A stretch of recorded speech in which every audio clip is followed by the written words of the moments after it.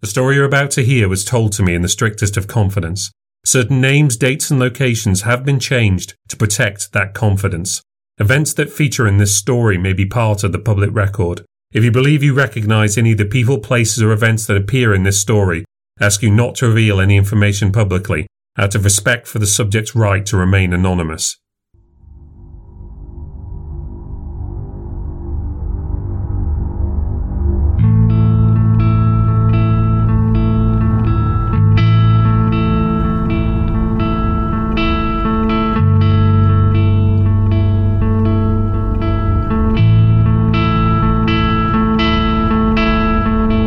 My name is David Paul Nixon, and you're listening to the New Ghost Stories podcast, where we delve into the New Ghost Stories archive to hear witness accounts of the supernatural, stories that could be delusions, lies, fantasies, or perhaps even the real thing. Just don't make your mind up until you've listened.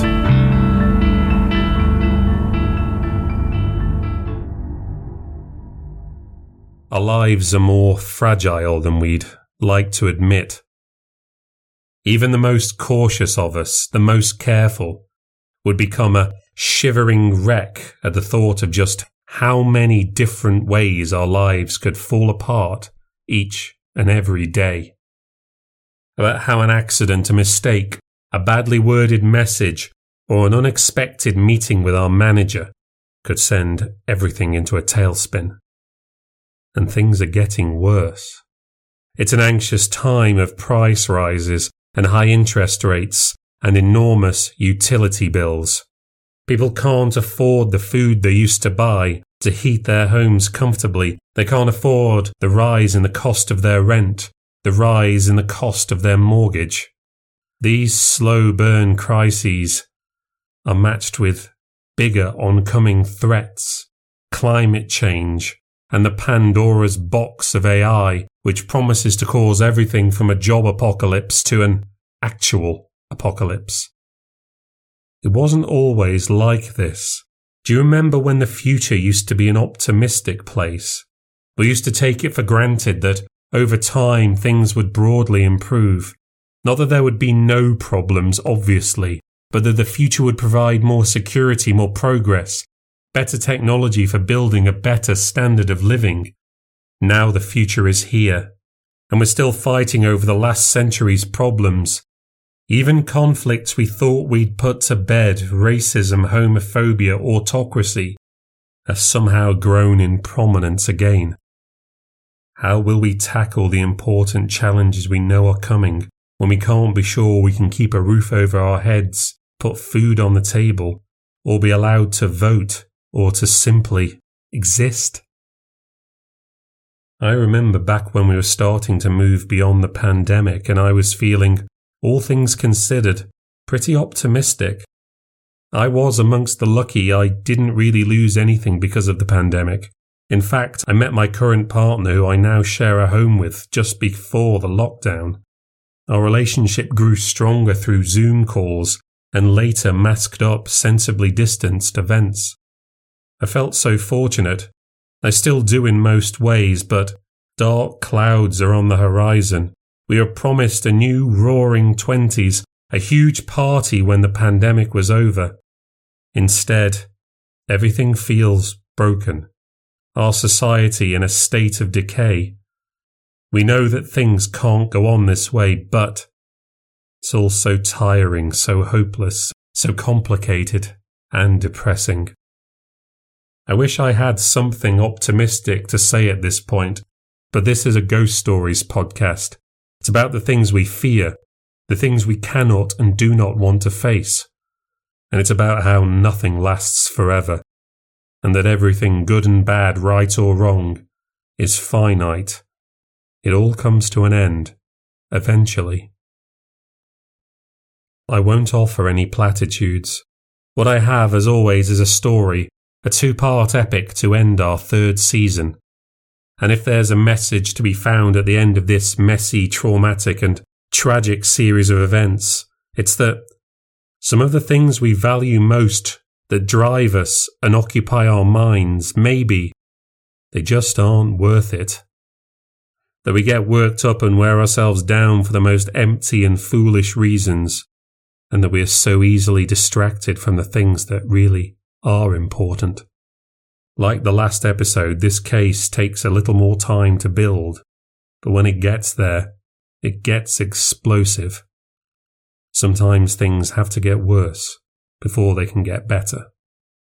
This is case number 390, and it's called Vandals, and you can hear part 1 in full after these messages.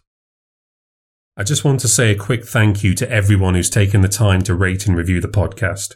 We enjoyed a bit of a spike in listenership over the winter and start of spring, and it's likely that these reviews played a huge part in that. So I really do appreciate the support. It absolutely does make a difference. And if you haven't had a chance yet and you are enjoying the show, please do rate it on the Spotify app by visiting the show page and hitting the 3-dot button, or by reviewing it on Apple Podcasts or on any other platform. It really helps me out, and I really do appreciate it. And now, back to the story. Just a heads up to say that the narrator of this story is female. The accident was only the beginning. I couldn't believe I'd done it, just driven straight off the road into a brick wall. It's just not the sort of thing that I'd do. I'd never normally have been so reckless. I've been on the road for over 20 years and never even got a single point on my license. I'd never even had a speeding ticket. But just my luck, a police car was only a few hundred yards behind me and they saw the whole thing. I was sat frozen behind the wheel when they tapped on my windscreen. When I snapped out of my trance, they arrested me on a dangerous driving charge. My solicitor suggested I go and see a therapist, which wasn't really what I wanted, talking to some stranger and paying them for it. But I'm glad I agreed to do it. That and my impeccable driving record meant that the magistrate didn't go so hard on me. On the one hand, I got to keep my license, and thank God, because I wouldn't have been able to get to work. I'd never have been able to live it down. But for putting people's lives at risk, even though no one was actually hurt, I was given 40 hours of community service. It was so humiliating. Scrubbing graffiti off bridges and alleyways with benefit cheats and pub thugs and vandals. It was all my sister's fault. My damn sister. Life was stressful enough before she came along and upended everything. She'd split up from her latest boyfriend and needed somewhere to run to. And I swore I'd never let her do this to me again, but she had Liam to look after, and I couldn't let her make his life worse than it already was. She knows this and uses it to manipulate me, because that's what she does. She uses people. This arse she'd just split up from was checking her emails and text messages and wanted to know what she was doing all the time. He was basically stalking her. But then they had got together while she was going out with his best friend, so he'd plenty of reasons not to trust her.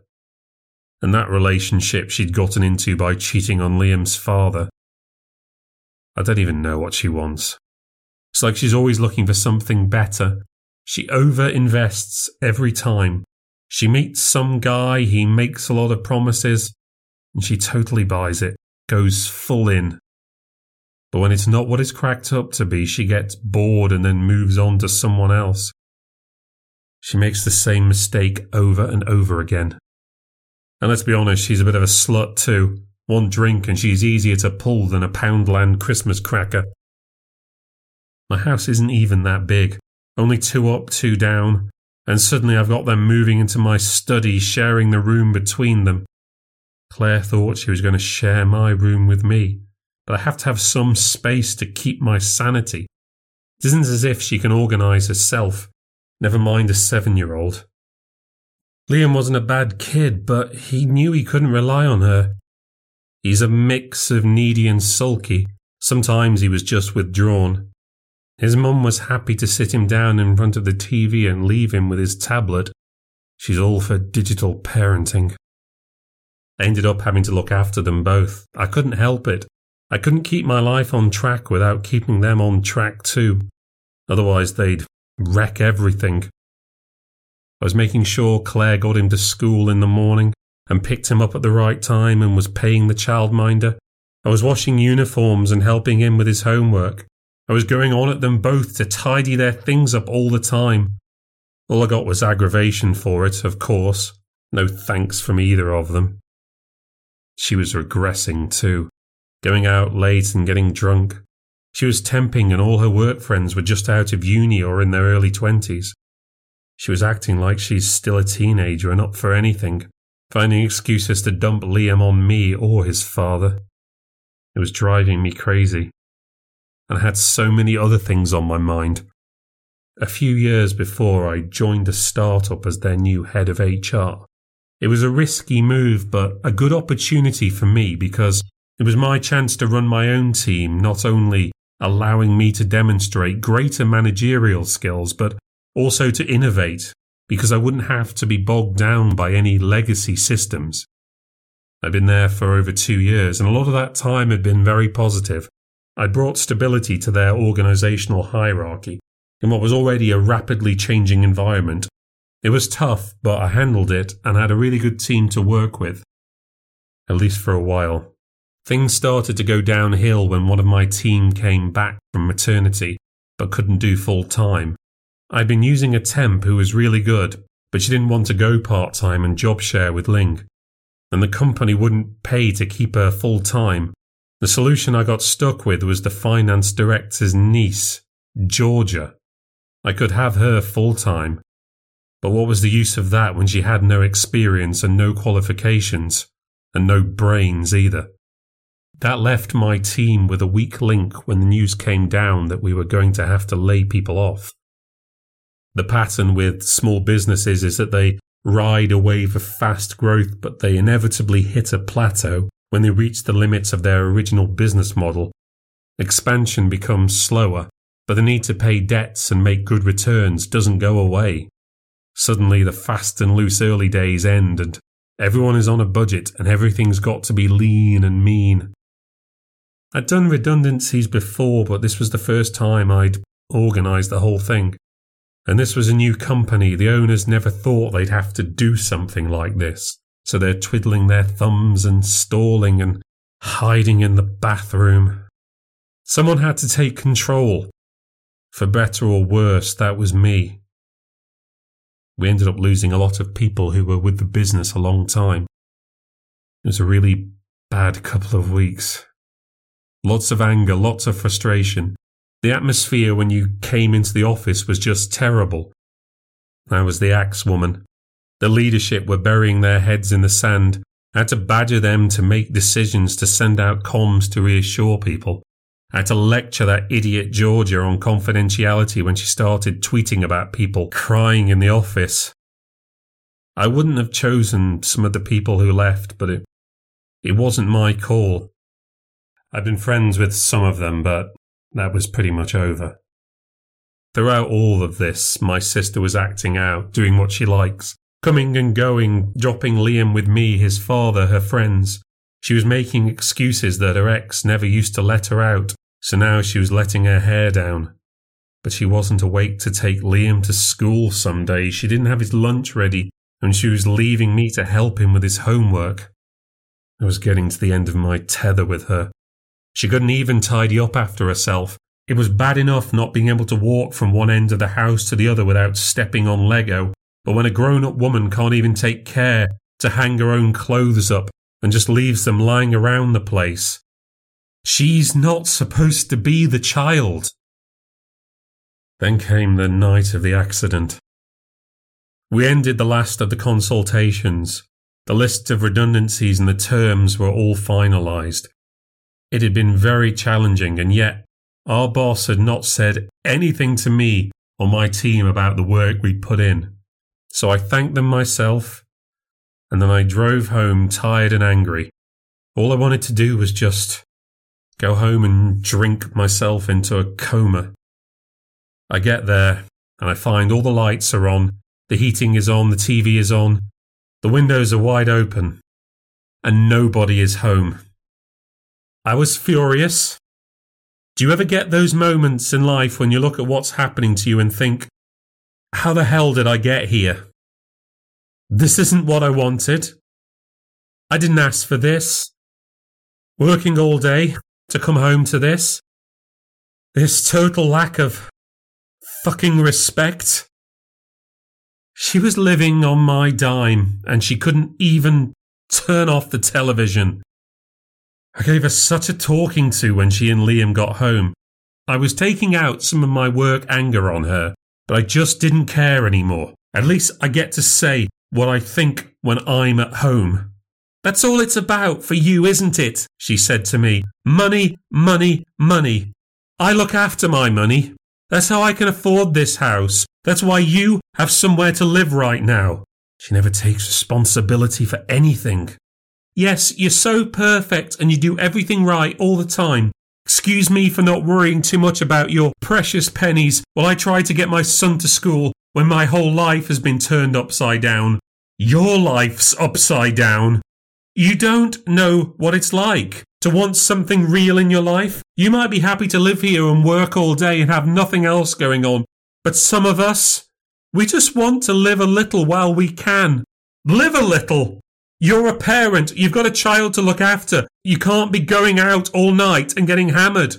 What do you know about parenting? You don't even have any kids. I'm doing all the parenting. You know what your problem is. It's all just about work. That's why you're so damn bitter. You never get out. You never let your hair down. You're not even human.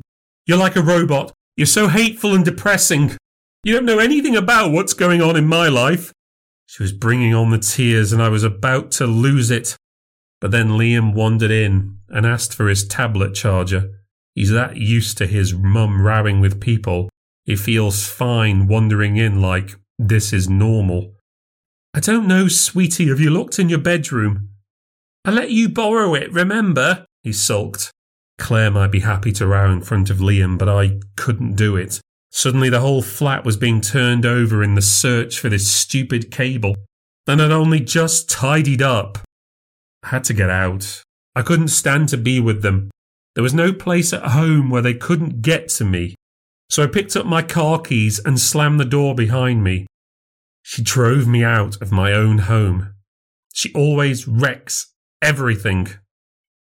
I had to be the responsible one, and she has a go at me for not having a life.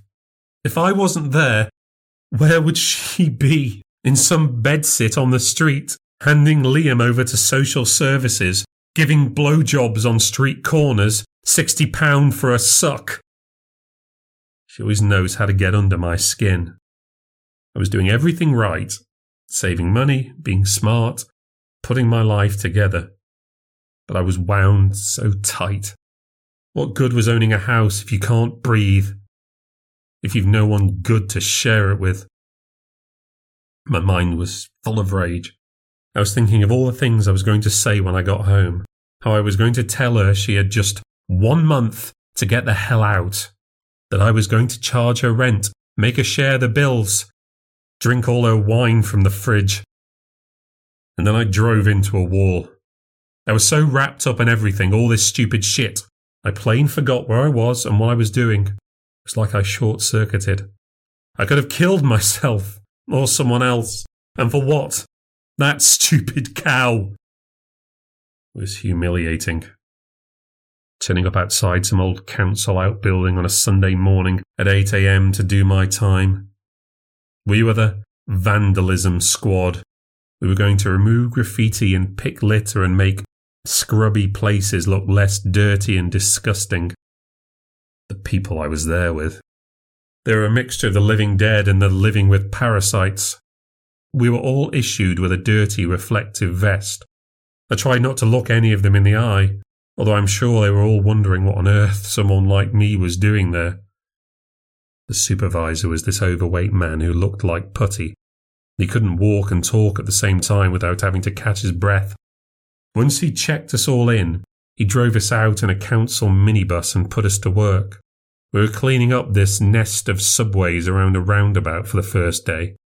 I wore a hoodie I borrowed from my sister to cover my face in case anyone I knew saw me. It was cold and wet, and the cleaning solvents made me queasy.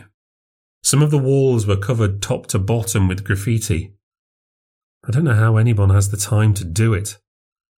Sometimes it would just come off. Sometimes it was so bad you just had to paint over it with paint that was supposed to be graffiti-proof. There was evidence it didn't work in many, many locations. But I had to get through it. 5 sessions over 5 weekends.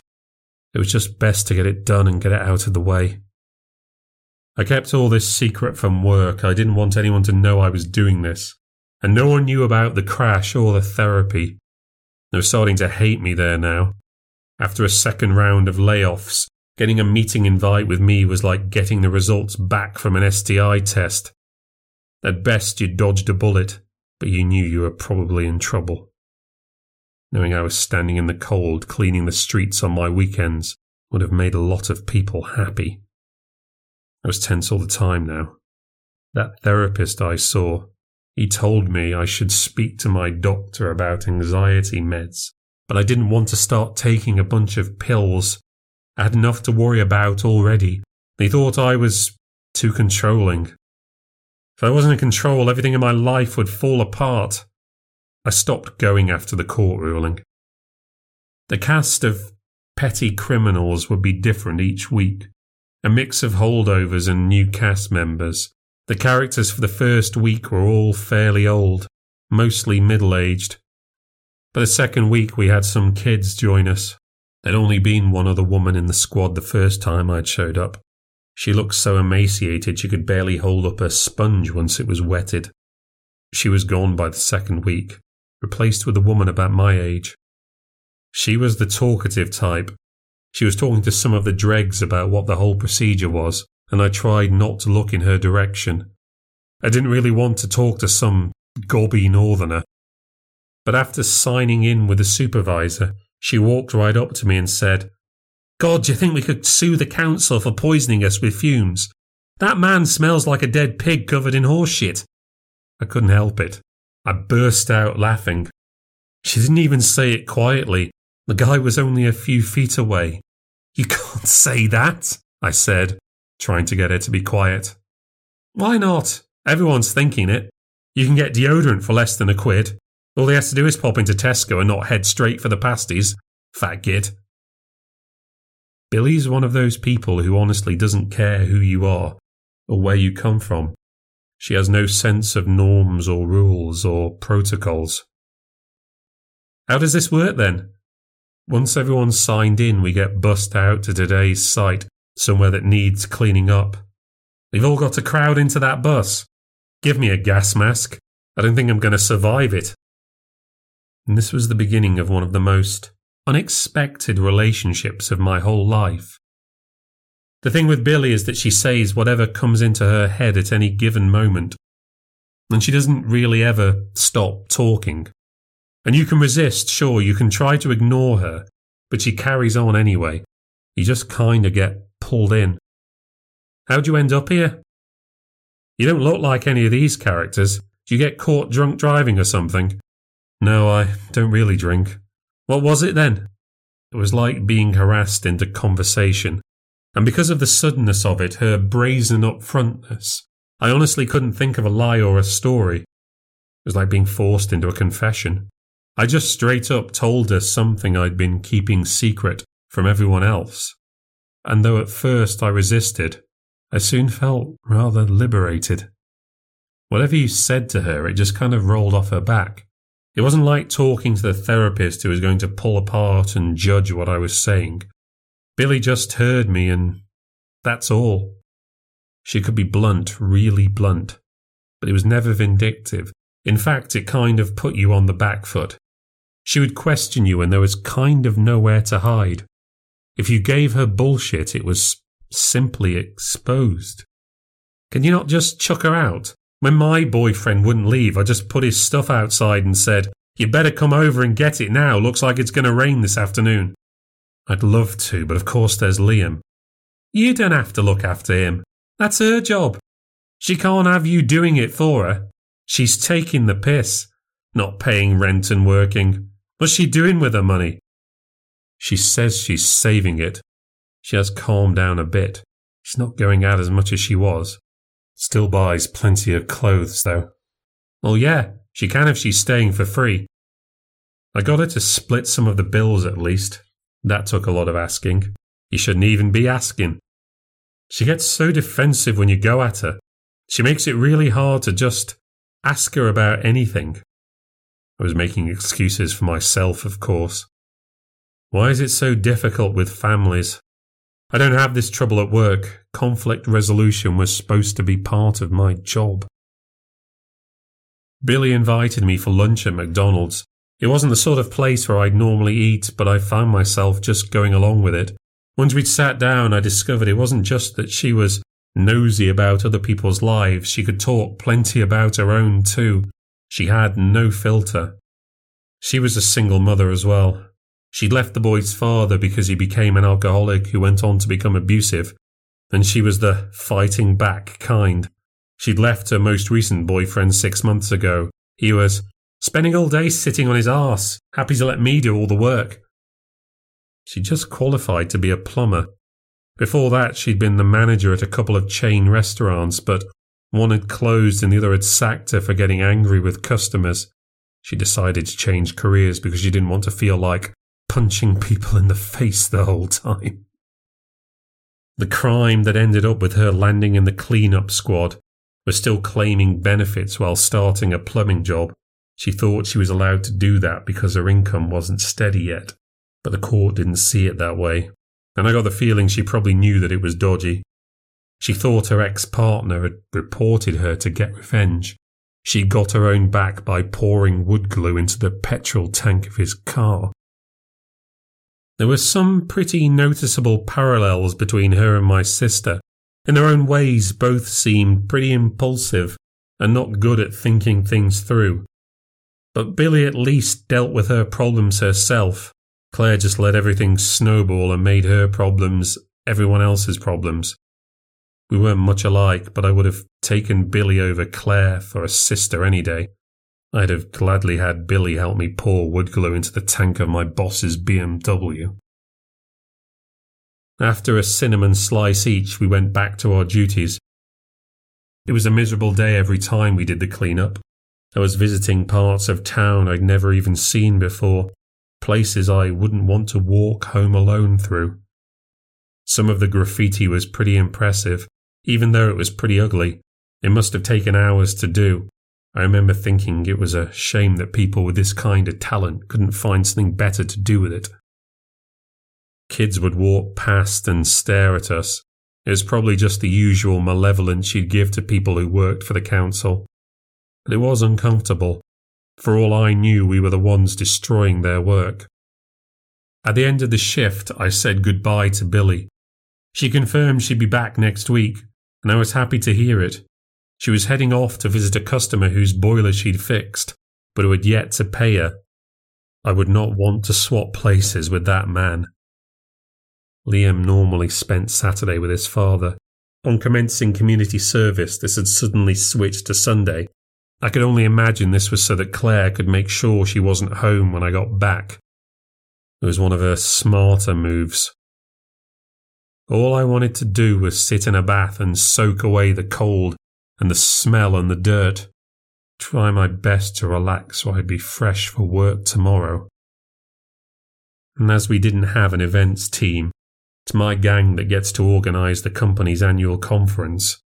There'd been some talk about whether to even have it because of the layoffs. They decided they needed to get the team together for morale, what there was of it, and to build confidence for the next financial year. It was a refreshing change from the layoffs, but it was more pressure. And I was pretty sure Ali, my only capable full-timer, was looking for another job. Her leaving would really screw things up.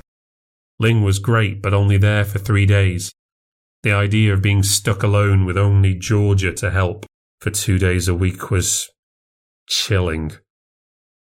I couldn't even get her to put her phone down for 5 minutes. You know, looking back, it seems so silly that I was getting worked up about such petty shit. I really had no idea how bad things would get. I had no idea of the things I'd end up doing. I might have been losing my Sundays to the community, but secretly I was enjoying the time I was spending with Billy. It was cathartic. I could say whatever I liked and it didn't matter. And she would always listen. I could rant about Claire and work and she'd just listen. She was too good at spotting the bullshit though. I'd be complaining about something and she'd say, "Why don't you do this?" And "Why didn't you say that?" And I didn't really have any answer why. It was the third week of us meeting, my second to last session in the squad, and we'd started to talk about the graffiti. By now we were recognising some of the tags and designs that were appearing in many different locations. We wondered whether kids were marking their territory or just practising randomly wherever there was room and they thought they wouldn't be seen. "Do you think if they do it in pink it means they're gay?" Billy asked. The pink Bosco tag came up a few times. The design was very 90s Fresh Prince of Bel-Air. I don't know if local gangs are much into LGBTQ representation.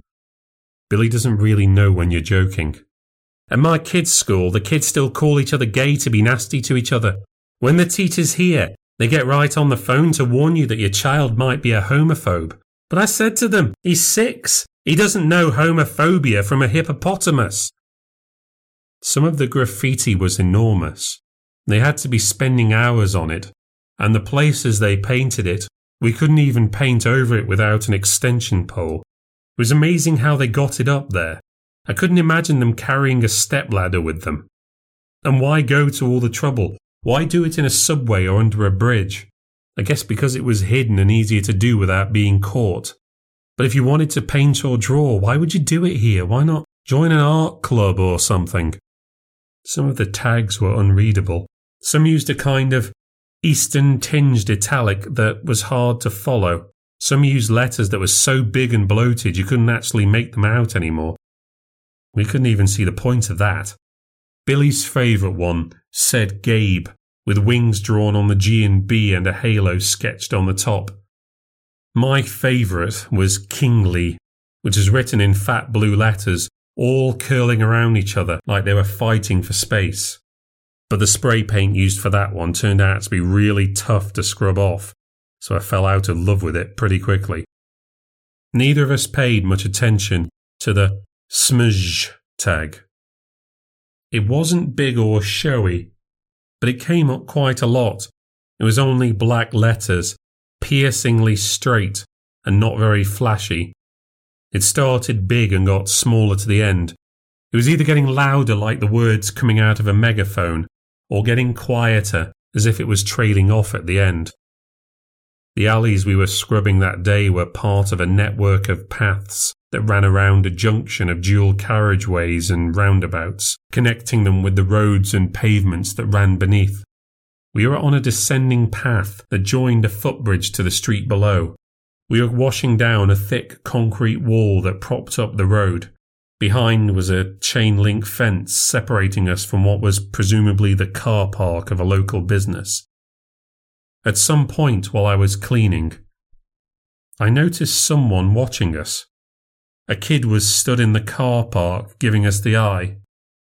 I might not have cared much about it, but he stood watching us for a really long time.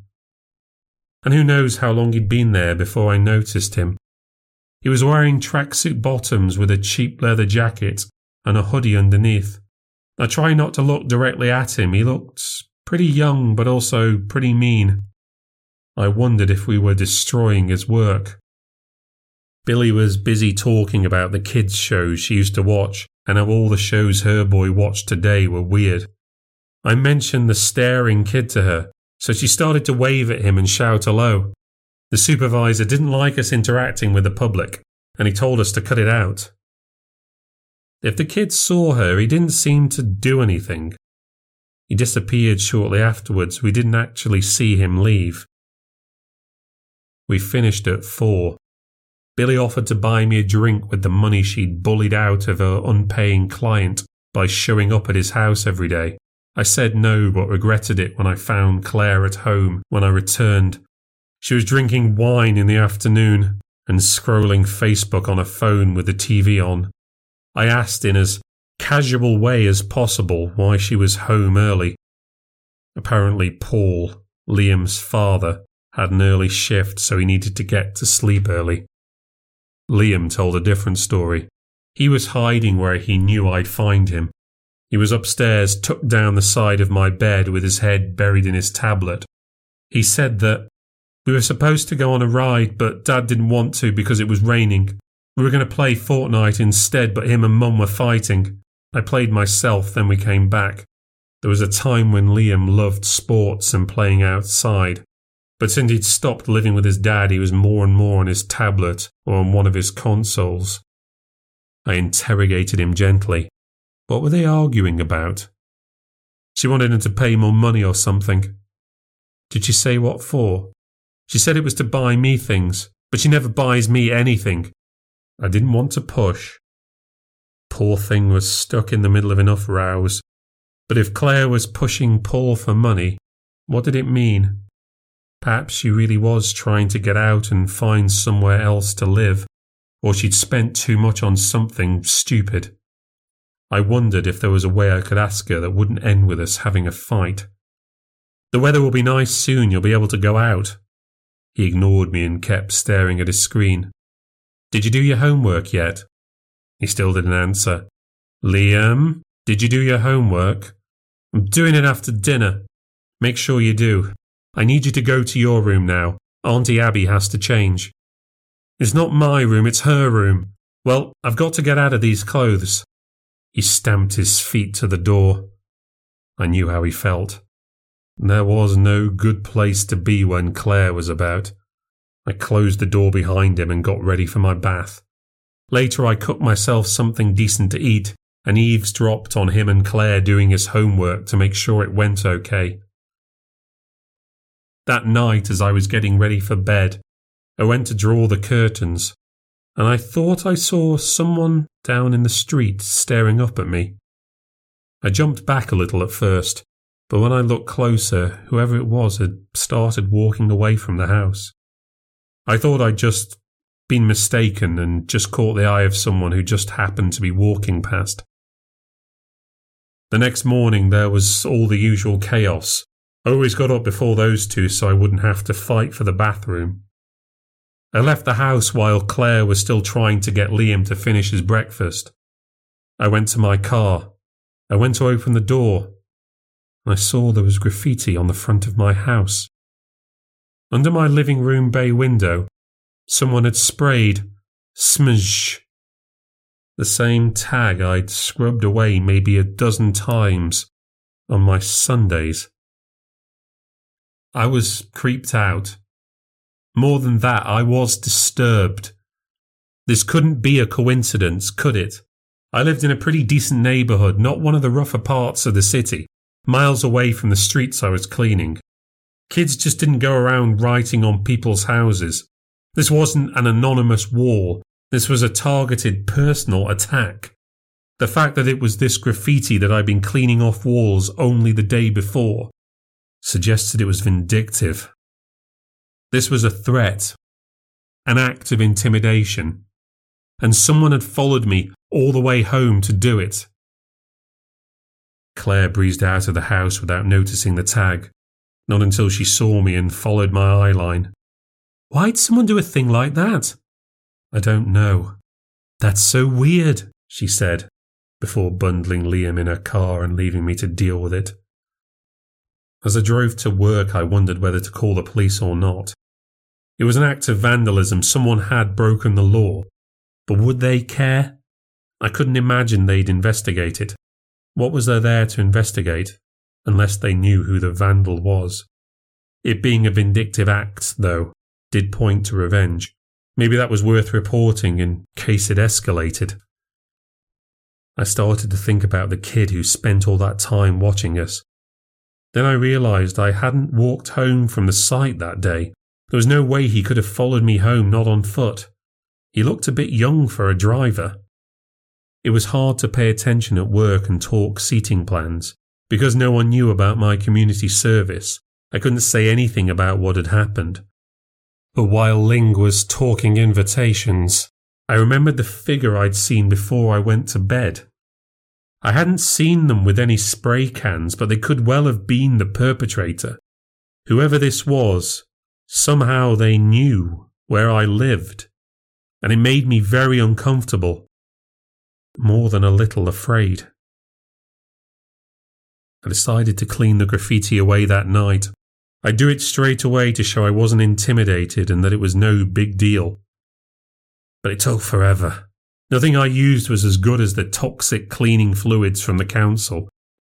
Liam watched me and asked me what smudge meant. When I couldn't tell him, he spent 10 minutes running around the garden, turning the sound into a kind of song, complete with beatboxing. I had a gut feeling that wasn't going to be the end of it. I kept peering out of my bedroom window that night and the nights that followed. Liam promised to be on watch too, even though he had to be in bed before 9. It happened again on Thursday. I went out in the morning and smudge had returned. And it had grown. It was written across the whole window now, impossible to miss. It was bigger and louder, a very clear escalation. It made me shiver. Someone was playing games with me, and they were letting me know this wasn't over. Even Claire was concerned. Why would someone do this? Raise the stakes, and for what reason? I did call the police this time. I took photographs and spoke to a policewoman the following afternoon. I told her about the kid I saw, but she didn't seem very convinced by it, and I couldn't easily describe what the kid looked like beyond his clothes. She basically admitted there wasn't anything they could do about it, unless someone was caught in the act. She said to call back if it happened again. I cleaned it off on Saturday. It took up most of the afternoon. My neighbours were shooting me suspicious looks as they went by, as if to ask, "What have you been getting mixed up with?" That Sunday at least was something to look forward to. My last day of community service. For a refreshing change, there was no rain and the sun came out. We were cleaning up the paths and alleys around an estate of brutalist council tower blocks. It was a really rough neighbourhood. I had told Billy about the graffiti at my house. I tried to keep the story quiet so as not to bother any of the zombies, but quiet is just not a Billy thing. "What, do you think someone followed you?" "How else would they know where I lived?" "Well, we're just doing our jobs. We have to be here and do this. Do you think they know what community service is?" "Pretty sure they'd know. Whoever they are, they're taking it pretty personally." She noticed me looking around. "You think they're still watching you?" "I don't know. Can you set up a camera? You could catch them doing it. Even better, they've got these new ones that connect up to your phone. You get a notification if someone's about." It's probably not going to happen again, and I don't want to go spending money on cameras. It'd go off every time a fox went by. But if someone's following you about, what if this sick fuck has got other things on his mind? Who's going to look after you if he shows up with more than just his spray paint? "I'm sure it's nothing like that," I said. And when I said it, I knew I wasn't sure. And now Billy had put a whole new set of terrifying ideas in my head. "I'm just saying, you got to protect yourself. I have a cricket bat by my front door. You never know who's about. My ex is bad enough."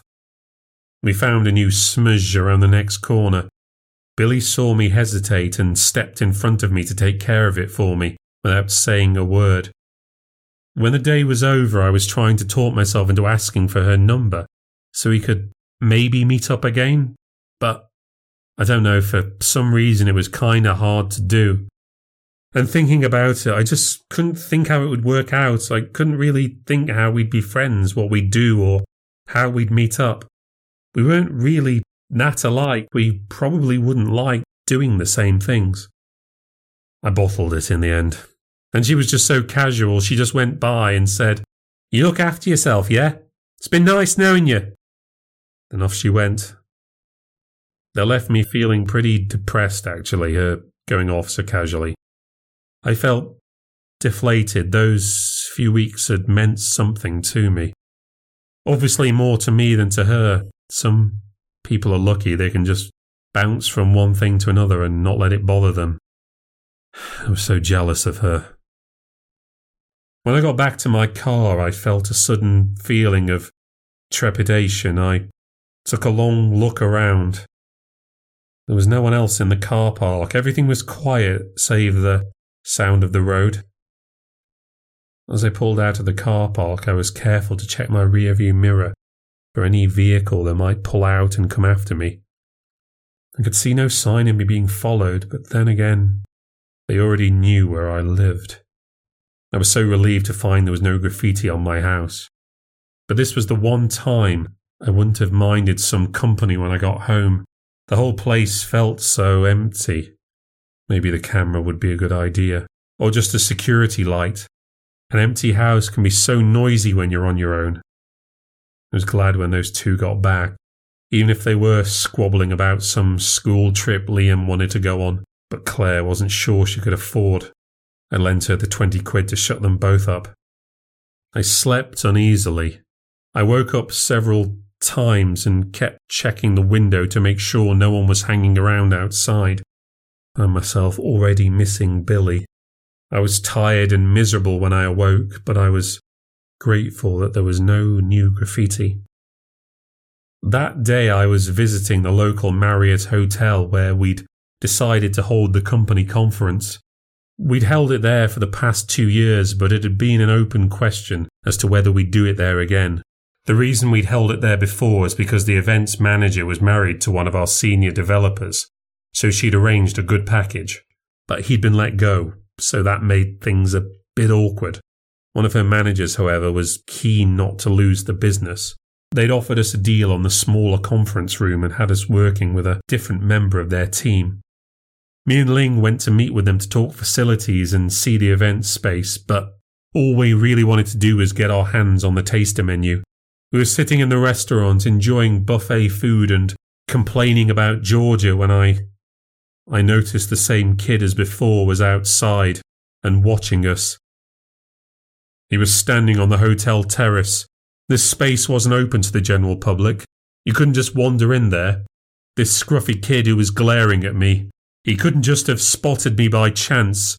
This couldn't be a coincidence. He'd somehow followed me all the way here, from my home. He looked so young close up. The whites of his eyes were so bright I could feel his gaze on me. He was so still it was freakish. Ling saw that there was something wrong with me. I couldn't eat with him watching. I was terrified.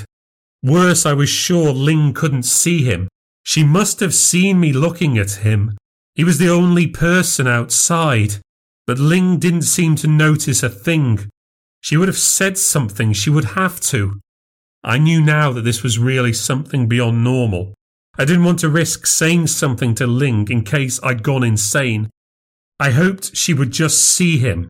I was silently praying to God she'd just mention him and look in his direction. But the longer she talked without seeing him, the more I was convinced that she couldn't. I didn't want her to know that I was losing it. I tried to keep the conversation on business and lied when she asked if I was okay.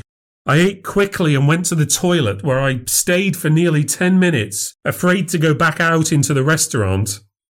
When I returned, I kept my back to the window. I told Ling I thought I'd eaten something I was allergic to. I wasn't sure, but I wanted to go to my car to get some allergy tablets. She said she'd wrap up the rest of the business, and I left quickly, not looking to see if I was followed. There was no sign of the kid as I walked back to my car, but he'd already been there. From the other side of the car park, I could see his tag scrawled across the passenger side door. Smudge. What did it even mean? I looked around the car park for him. All I saw were other people wondering why I was looking at them. I drove home very slowly. Cars were beeping their horns at me. But the last time I was this stressed, I wasn't going to take any chances. The house was empty when I got home. Claire and Liam wouldn't be back for hours.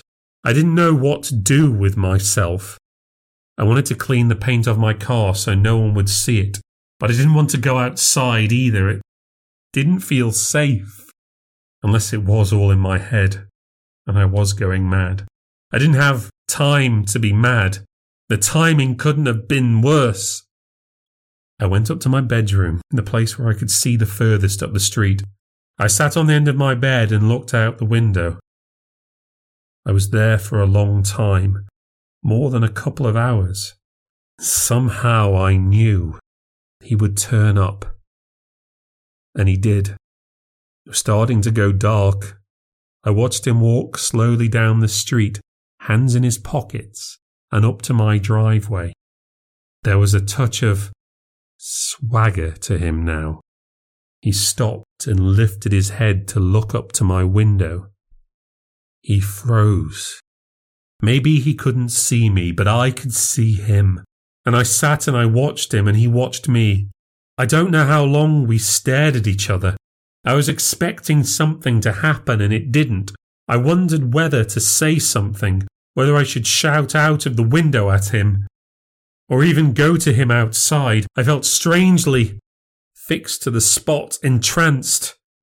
I was already under his spell. It was only broken when Claire got home. I saw her car pull into the driveway, passing the kid and missing him by inches. The fact she hadn't seen him didn't surprise me at all anymore. I knew he was only visible to me. And I confirmed this when Claire came into the room to see me. She asked if I was all right, and I asked her what she could see out of the window. She said, "Just your car? You don't see anyone standing there?" She said she couldn't. I was weirding her out. Liam came in asking if she knew where his football boots were. She went to help him, closing the door behind her, saying, "Auntie Abby just needs some time to herself." I sat there and kept staring at him. Eventually I must have fallen out of the trance and sunk into sleep. I woke up in the middle of the night. I was lying on my bed and was staring at the ceiling, still fully dressed. When I pushed myself up and walked to the window, I saw he was gone. I wondered what time it was and how long we'd been staring at each other.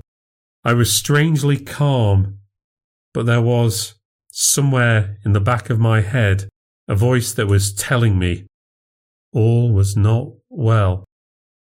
An alarm going off, but it wouldn't break through. It slipped from my attention as I wandered around in my daze, trying to think where I was and what I was supposed to be doing.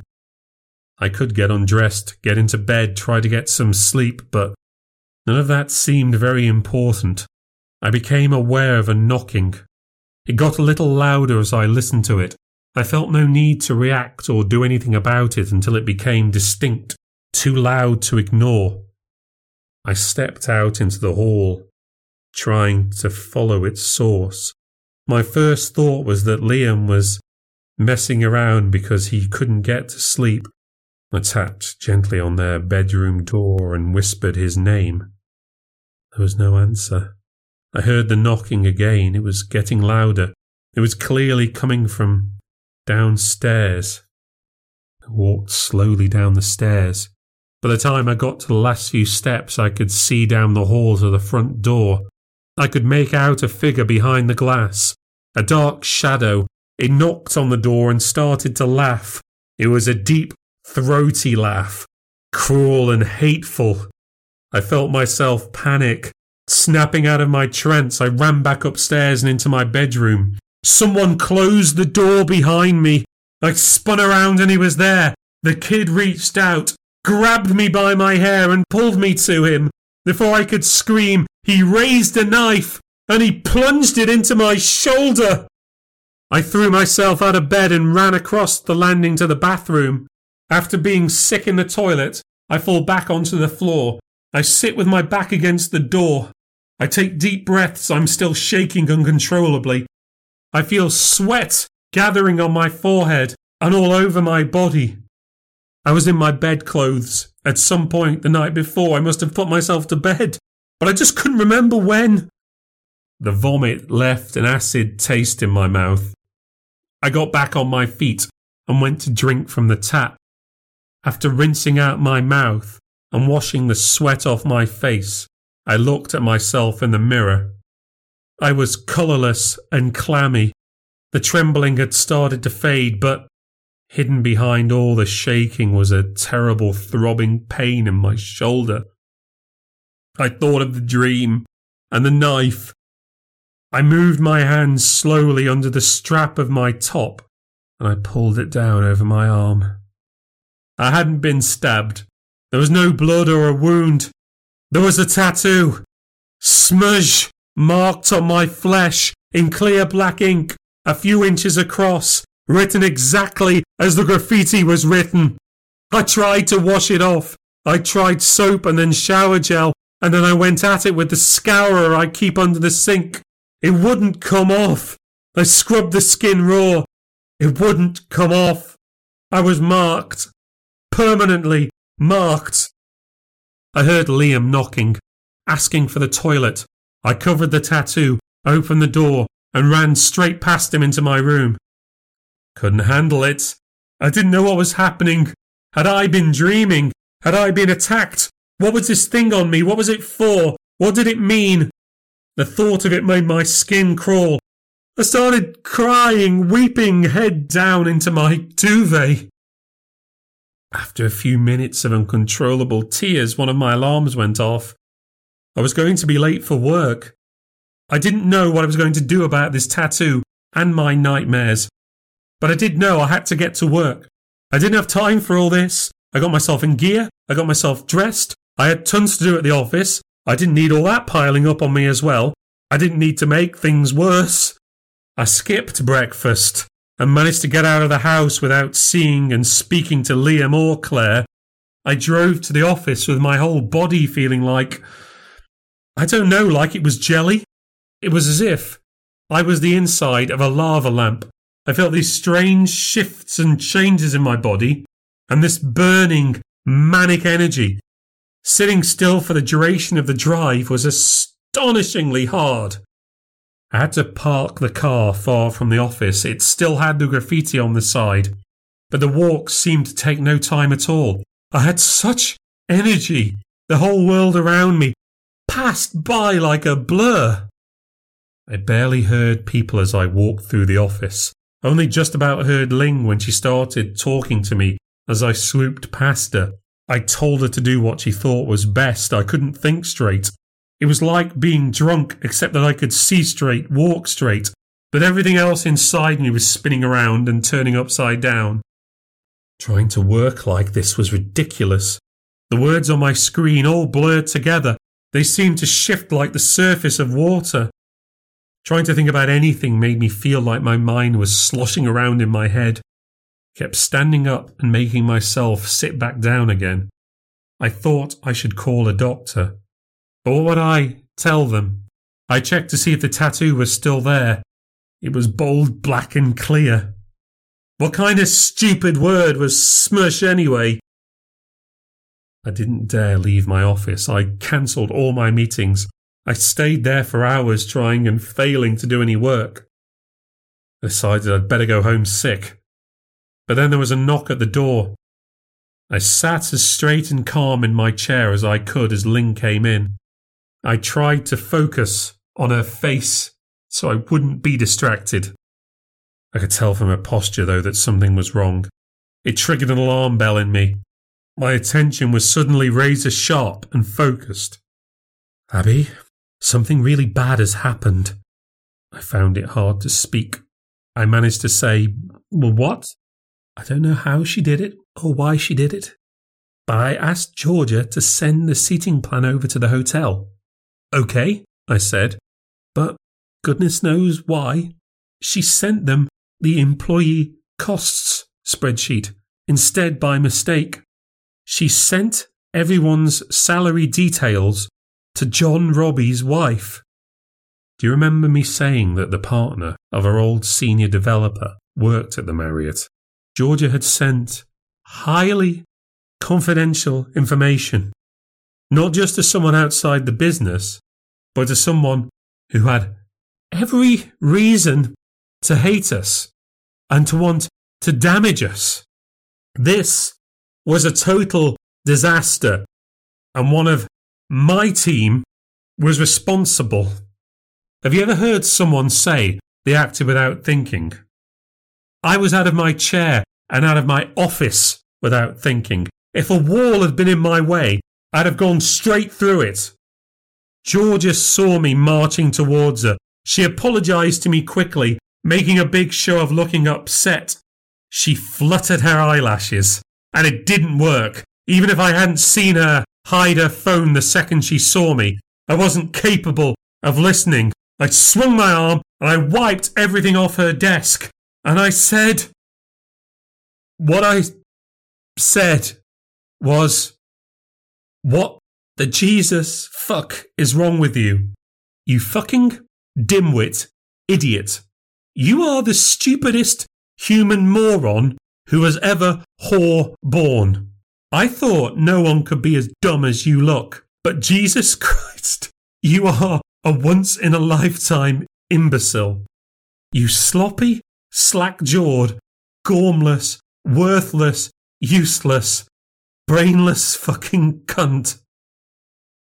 I had no control, no restraint, and no barriers. I continued, "What kind of retard passes out confidential information like she passes out handjobs? What the fuck is wrong with you?" Ling had to restrain me. She thought I was going to hit Georgia. The whole office watched us aghast. No one could believe it. Me, of all people, the boring old maid. The finance director came out of his office. He was the one who forced Georgia on us. I went ballistic on him too. I shoved Ling out of the way and called him a fat, useless shower of shit. I blamed him for all the company's financial problems. I scream about the thousands spent on restaurants and hotel rooms, where he spent nights fucking his old PA on the company's dime. I reveal at full volume how we had to pay her off so he wouldn't be taken to court for harassment. Then I go off on how lazy he is, how he starts later than everyone else in the office and never really understands the numbers until someone explains them to him like a toddler. I tell him he's so obese and so ugly that he turned his wife to stone. Then I spat in his face and I stormed out of the building. In a way, it makes me kind of laugh now. Who doesn't dream of telling their boss or some other idiot what you really think of them? I blew everything up in one crazy moment. And it felt good. It was an exciting, crazy ride. But only for a moment. As I stormed back to my car, the horror started to creep up on me. Anger dominated all my emotions until I was about halfway home. Then panic took over. I had to pull my car into the hard shoulder. I put my fist in my mouth and started to howl. I banged my head against the steering wheel. It was like mourning someone's death when you get that sudden, uncontrollable outpouring of emotion. I had just destroyed my life. It was a long time before I could try to get my head together. What could I do to make this right? I thought about it frantically. What excuses and reasons could I give for what just happened? For all the ideas going through my mind, the best one I had was to have myself committed. Admit I'd gone crazy because, clearly, I'd gone out of my mind. I was seeing things and having these messed up dreams. Maybe I was schizophrenic. The dreams, the feeling of being watched, these could be warning signs, the manifestation of all that was going wrong in my head. The scary kid, the tattoo, they were symbols of my disintegration, messages from my subconscious. I had to drive very slowly. My mind was racing through the last few months. What were the other signs? The accident, for sure. That must have been the first real symptom. I short-circuited, the first warning sign. Because of all the pressures of work and home, I could make these pieces fit together. I could make this justification work. And they'd have to listen because mental health in the workplace is such an issue today. Maybe I could at least get a respectable reference from them. I wasn't paying attention, of course, to evidence that didn't fit, just like how many other people had seen the graffiti, or how Billy had seen the boy the first day I saw him watching me. There were already missed calls from the office on my phone. I ignored them. When I got home, I started to research how to commit myself, where I had to go, what I had to do, what it would mean, and whether to get Claire to drive me or to take a cab. I couldn't drive again. I was too dangerous. If someone cut me off and tried to overtake, I might go ballistic. The accident could be so much worse this time. What was I going to tell Claire? She was going to love this. The chance to watch me fuck up and fall down for a change. She was going to be delighted. She could stay at my home for as long as she wanted now. I was off to the Shit Creek Motel for a long stay in a padded suite. I could hear that laughter. That horrible, cruel laughter again. I looked around. There was no one outside the window, no one in the house. I couldn't hear where it was coming from. I started to scream for it to stop. I heard keys in the door. I sprung off the sofa about to yell, "Who's there?" But I heard the sound of Liam and Claire squabbling. I thought I was going to pass out. This was too much. Liam ran down the hall, insisting he was first to use the toilet. Claire breezed into the living room, saying hello without looking at me, reaching to a plug socket to charge her phone. I didn't say anything. I didn't know how I was going to tell her. I didn't even know how I'd behave saying it. If my emotions got extreme, I might end up in a wreck, screaming and pounding my fists into the wall. Claire shouted upstairs to tell Liam to get out of the bathroom. I took deep breaths, hoping I could calm myself down. I saw Claire's phone light up with a notification. I walked over and took a look at it. The message said, "Ordered the t-shirts, 15 each. Send it us when you got a sec. Yours is medium, right?" I knew her passcode and swiped into her phone. A Facebook page appeared. It was an invite page for a hen do in Prague. One of her friends was getting married. The phone fell from my hands. So that was what all the money she was saving was for. She was planning a holiday with friends. A great big party. I became a passenger in my own body. I thundered into the kitchen in a smooth fury. She was there with Liam, about to make a peanut butter sandwich. She asked if I was feeling better. I punched her in the face. She fell against the counter. Before she could speak, I'd grabbed her by the collar. I started shaking her. Her weight was nothing. I could have thrown her like a bag of laundry. "You fucking lying bitch. Got money for holidays? You can afford to swan fucking off while I look after all your shit, take responsibility for you, make sure you've a roof over your head." I threw her against the fridge. "You selfish twat." She collapsed to the floor. She'd been too shocked to say a word. Now she started to scream. "Shut the fuck up!" I bent down, yelling, spitting in her face. "Shut the fuck up, you miserable cunt, or I'll kill you. I will fucking kill you." And I meant it. If I'd seen a knife, I might have picked it up and stabbed her to death. I could have done it, and I might have, if Liam hadn't jumped on my back, punching and kicking at me, and shouting for me to leave her alone. I swatted him off. He landed on the floor and I spun around ready to kick him across the kitchen. I could have sent him through the wall. But my mind kicked back in.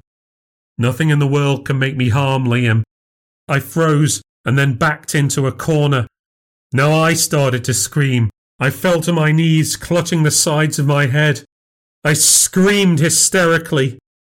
They both stared at me, too frightened to say or do anything. I got up and I ran. I ran out the house and pelted it down the road. I didn't know where I was going. I could hear that laughter again coming from nowhere, rattling around in my head. I ran for more than a mile. I stopped on a bench by a bus stop for a long cry. People avoided me, and I got worried I'd be recognised. If only I knew somewhere to hide. I started to wander into town. It was a few miles' walk, but I had nowhere else to go, and I didn't want to think too hard about where I would end up. The crippling despair was turning into waves of sorrow. I was grieving for my life, which I just set on fire and was going up in smoke. I'd almost beaten a child. I decided to go where no one would bother me or notice me, the local Wetherspoons. The bar staff were quick enough not to set me off. I sat in a corner staring at the bubbles in my cider. That was what it really felt like under my skin. Energy bubbling up, ready to pop, ready to burst, ready to explode. How many years does it take to build a life, to build a career? It doesn't happen overnight, but it can all be lost in a moment. Work would never let me back in the building again. There was no excuse for my conduct. My sister could be at the police station right now, telling the cops I'd assaulted her, harmed her little boy. I was reaching a state of numbness. I could feel the energy still breathing under the surface, but it was contained. The enormity of everything was too much to process. What had I done? Who was I now? What was the cure? Controlled, uptight me, of all people. I was capable of harm, of flying off the handle. Me who was so controlled and balanced. Life's designated driver. It was really hard to think straight. But what was weird among so many other things was that no matter how much I thought I should be sorry, I wasn't. Not really. I was in mourning for the destruction of my life. I didn't really care so much about what exactly I'd done, except for hurting Liam, but I'd stopped myself from doing that. On some level, I'd meant everything else. Of course I did. Georgia was an idiot. Our finance director was a slimy piece of shit. Claire is a selfish twat most of the time. It felt like an alien to myself. What I'd done was not okay. I never thought I was capable of this kind of hate or violence. I couldn't even believe this version of me could ever exist. Christ, I was a basket case. I couldn't control myself. I returned to my original idea of getting committed. I could call the madhouse, tell them to expect me, and book a cab there, or maybe get dropped off nearby. I didn't want the taxi driver to be scared of taking me. I was in no rush. I stared at the bubbles some more. Then I saw him watching me from a row of booths. The kid with bright white eyes. He stared and his mouth opened wide in a big, knowing grin. He looked so pleased. My instinct was to run to him, scream and demand why. Why are you doing this to me? But as I stood, I heard a racket from the other end of the bar, people shouting and yelling, someone kicking up a fuss. That someone was pushing their way to the front of the bar. People tried to stop her. She was shoving and pushing them away aggressively, swearing and yelling back at them. The voice was familiar. You can all fuck off. I'm having my pint. Get me a Foster's. Piss off. It was Billy. 2 bouncers in reflective jackets were trying to take hold of her. She wasn't having any of it. She slipped from their grip and pushed them back. I saw 2 policemen arrive. The bouncers got more aggressive, forcing her up against the bar and trying to lock their arms around her. She responded by punching one in the head, catching him hard against the ear. The other yanked her away, putting her blows out of range. With her stumbling, the bruised bouncer reached down and grabbed her leg. With the help of the 2 policemen, they took a limb each. They lifted her up off the ground. She screamed and struggled as they carried her out into the street. The punters loved it. There was applause and wolf whistles and laughter.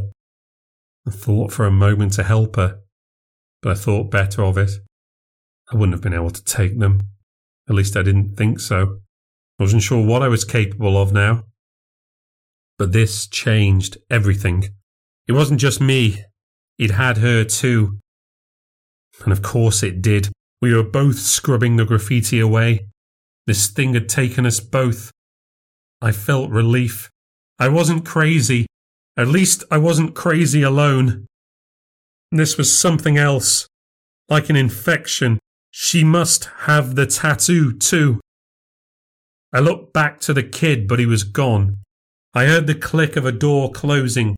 A fire exit snapped shut just a few tables away. I went after him. The fire exit led into a wide alley. Right on the brick wall in front of me was an enormous smudge tag. The biggest I'd seen yet. I stared at the graffiti for a little time. This wasn't chance. There was a message or a clue here. God knows what or why. This kid wanted something out of me. He needed me to do something. This was timed. I was supposed to see him, hear him leave, and run into this big sign. Did he want me to follow him? What if all these tags were a trail? I'd already seen them all over town. What if I followed them? Where would it take me? I still didn't know what it meant. But I wasn't going to play the game of calling this madness or schizophrenia anymore. Something was doing this to me, to both of us, and I needed to find out why, and how to stop it.